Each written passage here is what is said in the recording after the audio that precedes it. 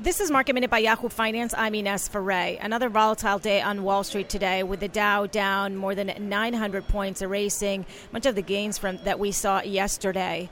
Looking at the sectors, all the sectors today were in the red, finishing off the session. Industrials was losing the most, as well as financials. Some of the defensive sectors like utilities and real estate, consumer staples, those were losing the least today. The Dow components, which ended off the session losing the most, include United Technologies, also Boeing, down around 8%. For more Market Minute news, head to yahoofinance.com.